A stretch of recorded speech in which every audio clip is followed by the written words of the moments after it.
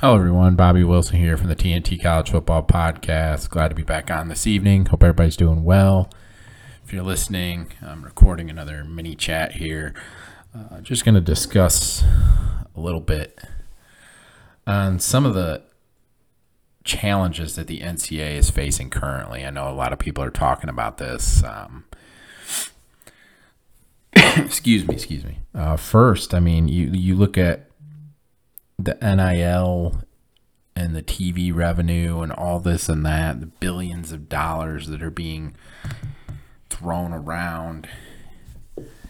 Then you got the discussion on if athletes become employees, which it's seeming more and more likely that that's going to be the case. Permanent athletes to unionize. I feel like that it's only a matter of time before that really becomes a thing. I think the big thing is permitting athletes to transfer unlimited times, and then permitting athletes to sign NIL deals as recruits. I think with a lot of these discussions, it just leads to it leads to the what we've been saying for a while now. This is eventually going to become the NFL light, as a lot of people are calling it, just the minor leagues for the NFL. And I mean, obviously, college football is already a platform for that, but it's only a matter of time before some of these big time powers, as we're seeing it with the path that it's going down now, before that happens.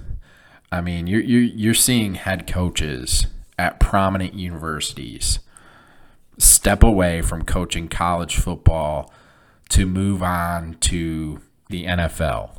We just saw Jim Harbaugh leave the University of Michigan after winning a national title to go to the LA Chargers. Just this week, we saw Jeff Hafley leave Boston College to go become the defensive coordinator for the Green Bay Packers. And it's been reported that Brian Kelly is looking to do the same, leave UCLA. He had multiple interviews to be the offensive coordinator for the Las Vegas Raiders. They have since hired Cliff Kingsbury as the offensive coordinator there. But now it sounds like he could go to the Washington Commanders and be their offensive coordinator. I think we're going to see more and more of this. And I don't blame him. I mean, I look at myself. I'm a former college basketball coach. So my loyal listeners know that. If I was to return to college coaching, I would only consider Division II, Division III, NAI, and junior college. I do not want to coach Division I. I do not want to do that. Then that was my dream. My whole life was to play professionally and then coach Division I college basketball. And I was on that path, and it just wasn't in the cards for me. And I'm glad that I realize that now, especially with everything that's going on. Like, it is the wild, wild west, literally. And it's crazy. And I think we're going to, like I said, I think we're going to see more and more coaches do this. We've already had 29 open FBS head coaching positions. Currently, the only opening is Boston College. If UCLA opens up with Brian Kelly leaving, that would be 30. If we get to 33, 34 openings out of the soon-to-be 134 FBS programs with Kennesaw State joining, if we get to 33, 34, that'd be 25%. One out of every four FBS institutions would be looking for would have a new head coach next season. And we know that there's always a job or two that opens up late in the cycle too. Like there's always, it happens every year. Like Northwestern opened up, and yes, you name intern people and all this and that, but it happens every year. There's always one or two late that happen. And just thinking about that whole cycle. But it has a lot to do with, I mean, I would say it has everything to do with those things that I mentioned when I started the show. I mean, head coach, being a head coach at the FBS level, especially in the Power 5, Power 4, whatever you want to call it, especially in the upper echelon of the sport, it's just exhausting. I mean, that's why you see the greatest coach of all time, Nick Saban, retiring, because, I mean, I totally get it. Why would you want to deal with that? Just recently, Coastal Carolina men's basketball saw Cliff Ellis retire. One of the winningest coaches in the history of college basketball, stepping in the way in the middle of the season because of these same things. Like NIL has really affected the game. Obviously, I mean, I'm not. That's not breaking news, but it's affected the game so much that prominent coaches want to step away and retire or go coach professionally. I don't know if I ever thought that would happen, but it's what we're seeing. And when it comes to the NIL thing, me and my good friend Pete Callen, who we have the UConn football chat every week, which will be back this week. I had to take a week off with my Detroit Lions losing that night, literally minutes before we were going to do the show. But you look at all this money that these schools are able to raise now when it comes to NIL and all these things. Pete and I say this continuously. It is going to take an act of Congress to stop this. To literally say, look at all the money that you guys can raise for athletics. We don't need to give you all this money, all this federal funding to your university. You guys can clearly go raise the money. That's what's going to stop this. It's going to have to get to that level to stop this. And the whole players getting paid standpoint, it started in that realm. So I mean, it's kind of interesting to see that whole thing play out through over these, let's say, 10 or so years, and how quickly it has spiraled out of control. The players unionizing, I'm actually kind of surprised that hasn't happened at a universal level. I know we've heard Northwestern having that a few years ago. I don't know the whole everything behind that. I'm not going to sit here and act like I know the ins and outs of that entire situation, but I'm surprised that hasn't happened more, or from a national perspective. When it comes to the transfers, being allowed to transfer just whenever you want, and there being you can just unlimited, that's going to be such a detriment to all of college athletics. It's just going to become free agency in the NFL. And even worse than that, because there's not contracts where you're signing you're signing a multi-year contract like in the NFL or the NBA and free agency. These guys can literally just go to a campus for a couple months, play that sport, and leave. It's a really, really bad system that we're creating here. And the thing I think about is, from a football perspective, I think some of the smaller basketball conferences are still going to be able to withstand themselves in the current landscape. Like you look at, say, the Northeast Conference in college basketball, the ASUN, just some of these smaller conferences. I really feel they're going to be able to sustain themselves from a basketball standpoint, just because of the fact that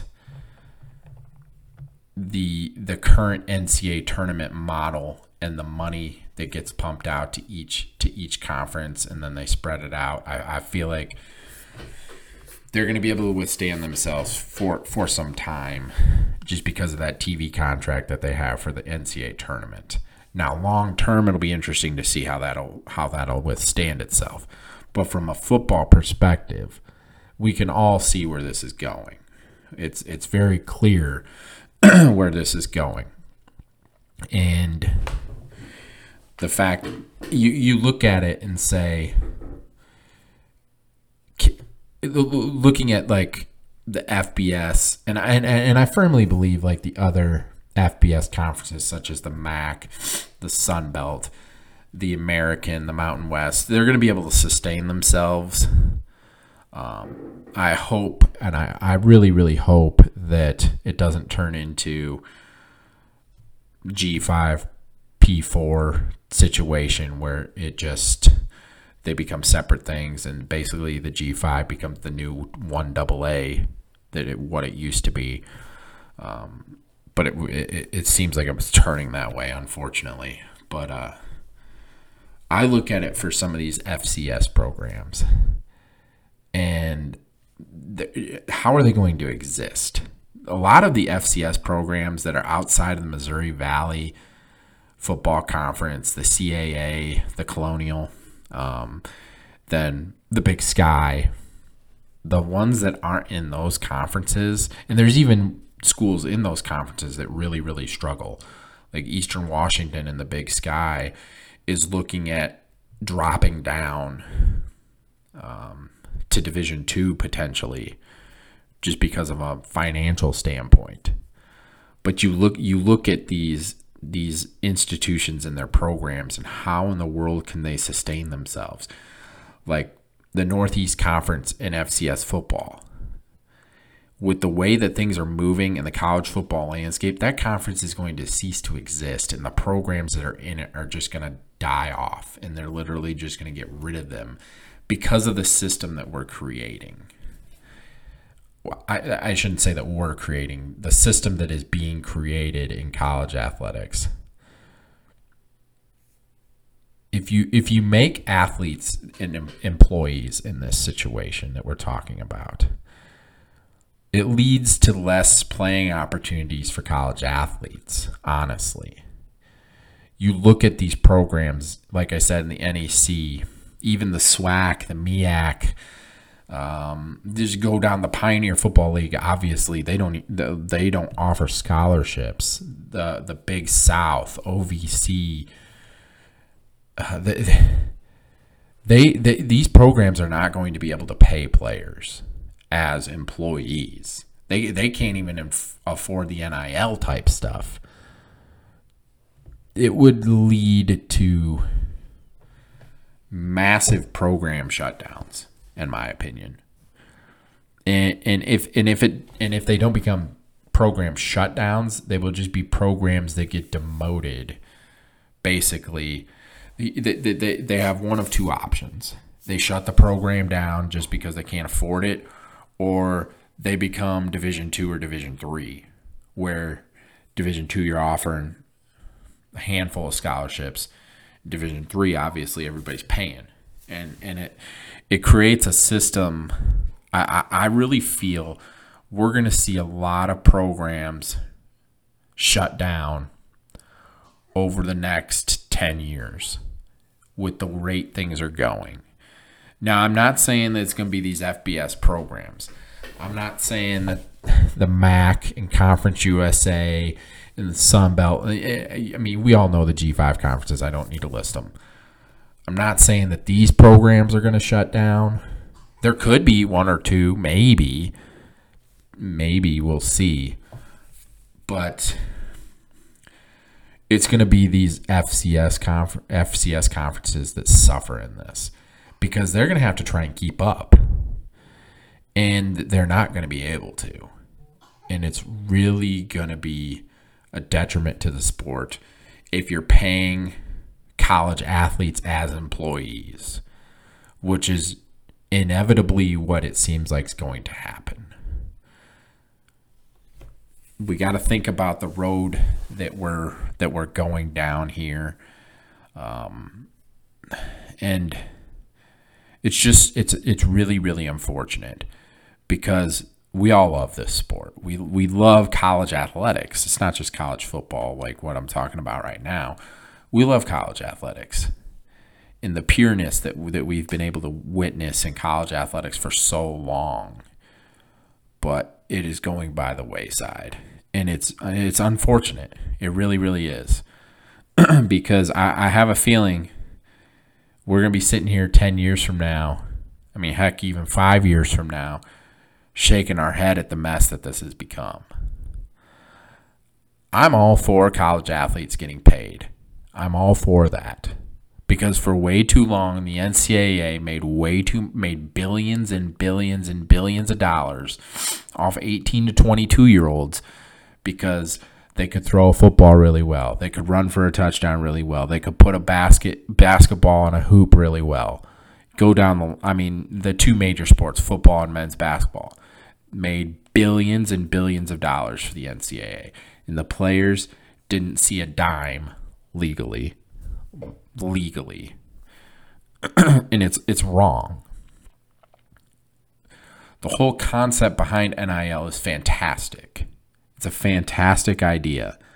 But when you don't put stipulations upon it, that's where we have issues.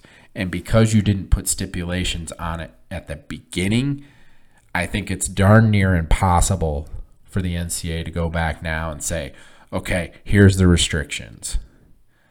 You open Pandora's box, you can't close it back up. It's like the toothpaste reference that people use.